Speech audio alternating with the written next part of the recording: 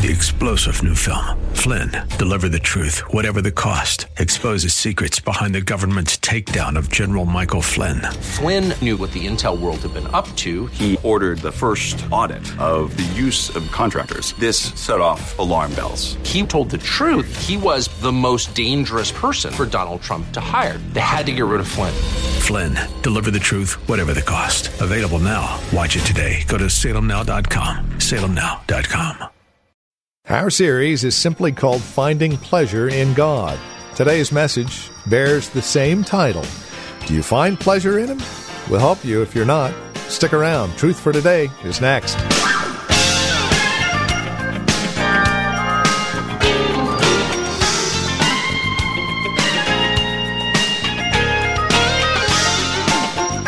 There are a lot of things that we can find in God. We can find hope, salvation, security, love. Oftentimes we lose sight of pleasure, though, and that is precisely what Peter is trying to get across, that we should be finding, of all things, pleasure in God. We're in 1 Peter chapter 1, verses 8 and 9. Join us there, won't you? This is Truth for Today with Pastor Phil Howard from Valley Bible Church in Hercules. Our today's message, Finding Pleasure in God, is taken from our series title of the same name. Here's Pastor Phil with today's broadcast. If you would, turn to 1 Peter chapter 1. Our God, is He a cosmic killjoy, or is He the fountain of ultimate pleasure? So, do we advertise God to young people? Well, grit your teeth. You'll be giving up the zest of life. You'll be giving up all the good times, but at least you can be a nun. At least we can put you in a monastery where you won't do too much damage. Or at least you can be a nerd and a morbid-looking Christian, and God will just get all kinds of glory out of it. Or is God promoted as the ultimate pleasure in life? That at your right hand there are pleasures evermore. That this morning, all of you, at the very thought of coming together, you took the psalm and you began to sing it this morning. I was glad when they said, we're going to the house of the Lord because it's the best thing that can happen to me today. Or, well, we got to be faithful. We got to go. Pastor be asking about us. No. What is hard to do is to give away a God that's making you miserable. If God is misery, it's hard to sell Him. But when we read in the Word of God, God is the ultimate source of all delight. And I won't be able to deliver the message, but I'll tell you what I would have said if I had 3 hours. I want to tell you 12 things that God does in us in the realm of experience, emotion. And let me set this up again. As we read 1 Peter 1:8, this was the key verse that Jonathan Edwards wrote his religious affections. I recommend you buy the book. Banner of Truth has the unabridged edition. There's one by Jane Houston, a professor at Regent's University in Vancouver, Canada. That's a little bit simplified because Edwards is very difficult. But you won't waste your time to read Edwards. And so I'm plagiarizing everything I'm saying today from the Bible, Edwards, and John Piper. So I'm not original here. That's why it sounds profound. So listen to what he says in 1 Peter.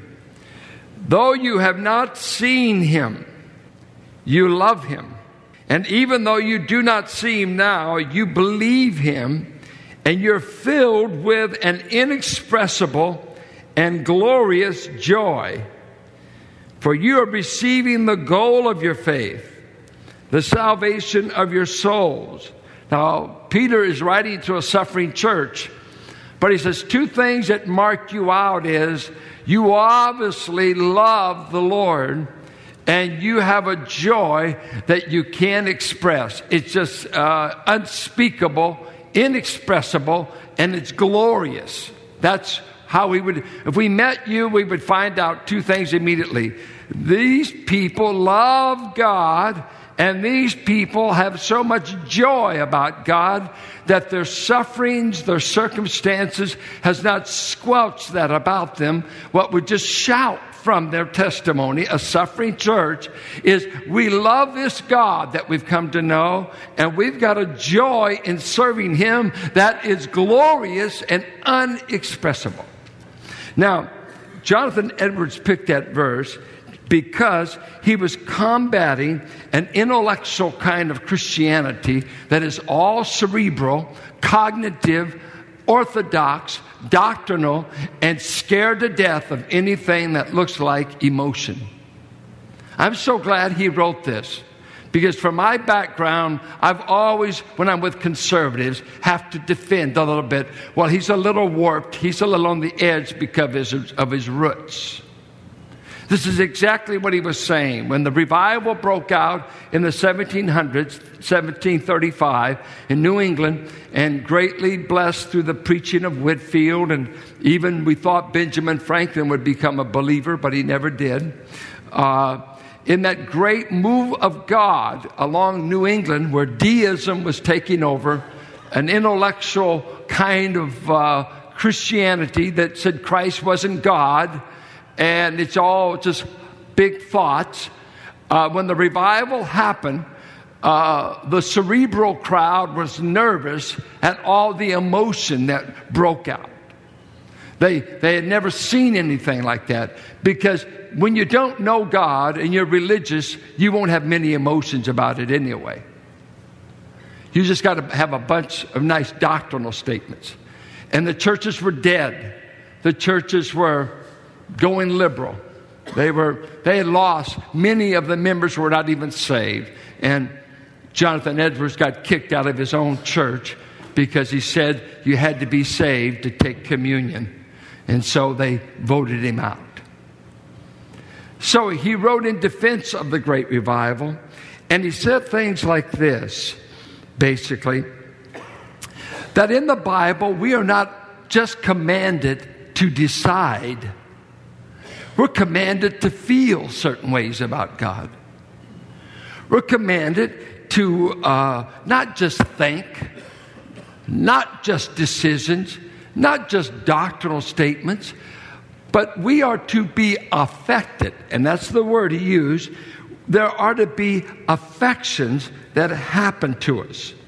And he took affections to be a part of the will, but it was a part of the will that said, my will makes me vigorously want more of something, or I dislike it. So in the realm of taste, my will says I want chocolate ice cream, let's say. Why does it? Because I enjoy the taste of it. I've had a taste of it, and I make a decision to go buy Cold Stone because the will follows what emotional delights I'm awaited by eating the ice cream. So he said, I'm looking at the affections. Is that, can you come to know God and it not affect you? Is God only an intellectual, cerebral debate that the brainies have? Or does God have any kind of overwhelming effect on those who come to know Him? And why he loved 1 Peter is, they didn't say we decided for God only. They said we love God. And this is more than a decisional word. This is my whole being has come to love Him. By the way, I have a joy that is inexpressible and glorious. He loved the verse. He said this is more than intellectualism. This is how God had affected His people. And He gave 12 different affections. They're so brainy and cerebral. I just wrote them down, but I want to just give you 12 biblical ones and just make it a little bit easier to get. And that does not exhaust it. It's just a sample. But let me read you a definition of affection. American Heritage Dictionary. To have an influence on or to affect a change in. Can you come to know God and Him affect a change in you, or does he leave you unaffected? It goes on to say, to act on the emotions of, touch, or move. Psychologically, it means a feeling or emotion as distinguished from cognition, thought, or action. So it was kind of like Deuteronomy 6:4-6, the Shema of Israel. You shall love the Lord your God with all your heart, mind, soul. Your whole inner being shall be engaged in the loving of God. He shall not be just an intellectual God, but your whole being will be affected and captured as you worship Him and Him alone. Don't be divided in your heart towards God. Let Him have your emotions, your understanding. Let me read something to you that I think is powerful that Edward said. Truth without emotion produces dead orthodoxy. Just truth. All we want around is the truth. Don't try to get us to sing. We shouldn't even sing. Because singing can't be emotional. Anything like that. You've got people in the church. We got them in this church. Got them everywhere. They're already dead, and they want us to act like them. Because they'll try to tell you they have a superior spirituality. They have understanding. No, they don't. They have pride. They've been unaffected. This is what he says. Truth without emotion produces dead orthodoxy. But watch this now. Emotion without truth produces empty frenzy and cultivates shallow people who refuse the discipline of rigorous thought.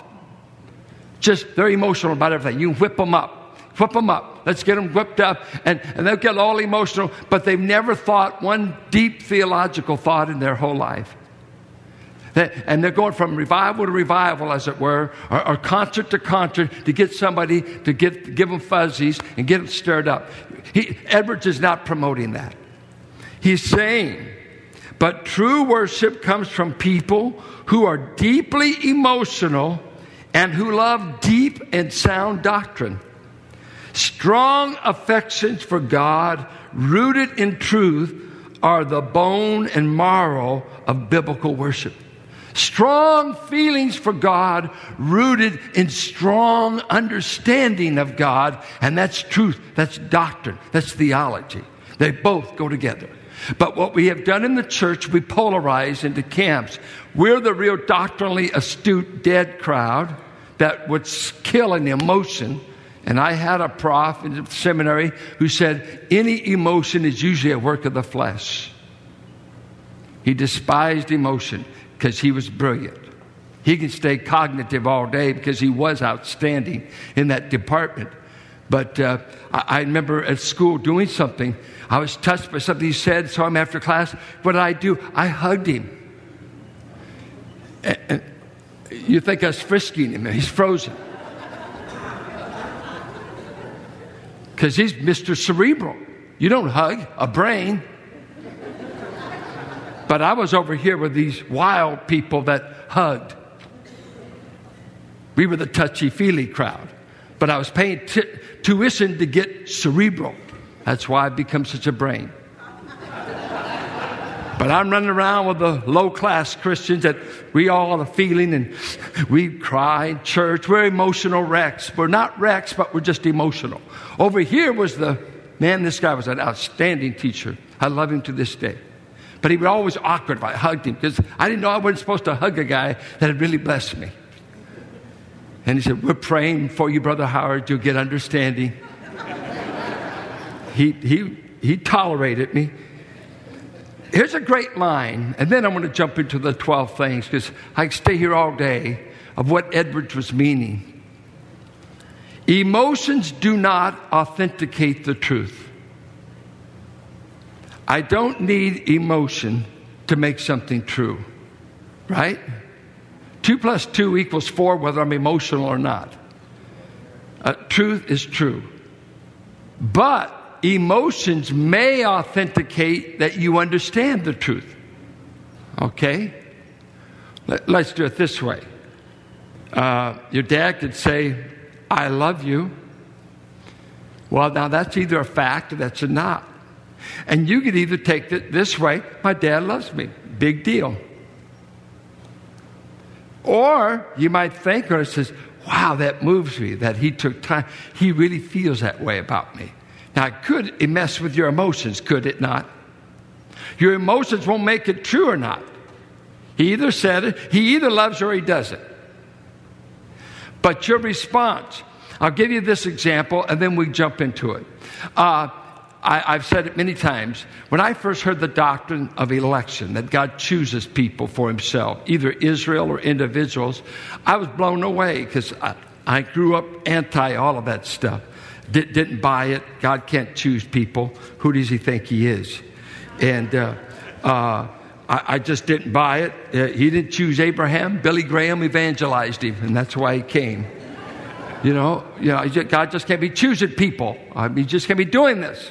But when it finally started penetrating me, I remember being at the table one night because I was going to college while I was at home, and I was in this little Bible school, and I just said it like this. One night, my dad sat here, my mother sat there, Hazel sat there, I'm here. And I said, because I want my dad to keep paying my tuition, and I said, Dad, I learned something today that may offend you, but I'm going to tell you, I never heard it before. It sounds blasphemous, but let me at least tell you what I heard. And he said, what is it? I said, if I got it right, God started loving the Howards before he made the Milky Way. Because he said he loved us before the foundation of the world. Some of you haven't even figured out if you believe it or not. I could care less. God could care less. He said it. I tell it. Now I'm waiting to get a response. Well, my dad could either do this, I don't believe it. Didn't do that. He could have said, that's nice. He didn't do that. He just pulled out his handkerchief. Because he started. Now, he'd been working iron all day. He's still got his work clothes. He's got grease on him from Biggie Crane and Rigging. But he starts weeping.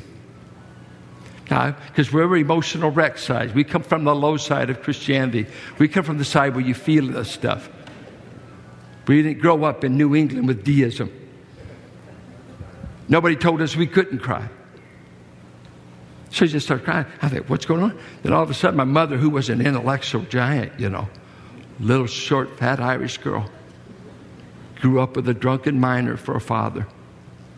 She starts wiping her eyes. I said, Mama, you can't be understanding this. What are you crying for? I didn't say that. And then Hazel's down there. Now, none of us have ever been told this stuff because we're against this stuff. We don't believe this. We chose God. He didn't choose us. Then Hazel's crying. And then I'm crying. I said, what's happening here? And then my dad, he finally got his composure. He said, it's glorious, isn't it? It's glorious. You mean that God wanted us so bad that way back there he was thinking about us? See? Yeah, if you think on a moment, you might need a handkerchief. But if you're just good old Orthodox, well, next point. What's the next point? Let's get over it. Shake it off. Shake what off? How dare you? What do you think worship is? Worship is not my mind. It went through my mind before it got to my eyes. I understand what I'm saying. I'm not manipulating. God doesn't manipulate our emotions. But he says, I'm going to do things in you through Christ that are so magnificent, it will move every aspect of your being, your emotions, your will, your understanding, your psychological well-being. I'm a God you can bask in, all of you. And yours is overwhelming. And that's where Edward said some days he spent nearly half a day just weeping over what he was understanding.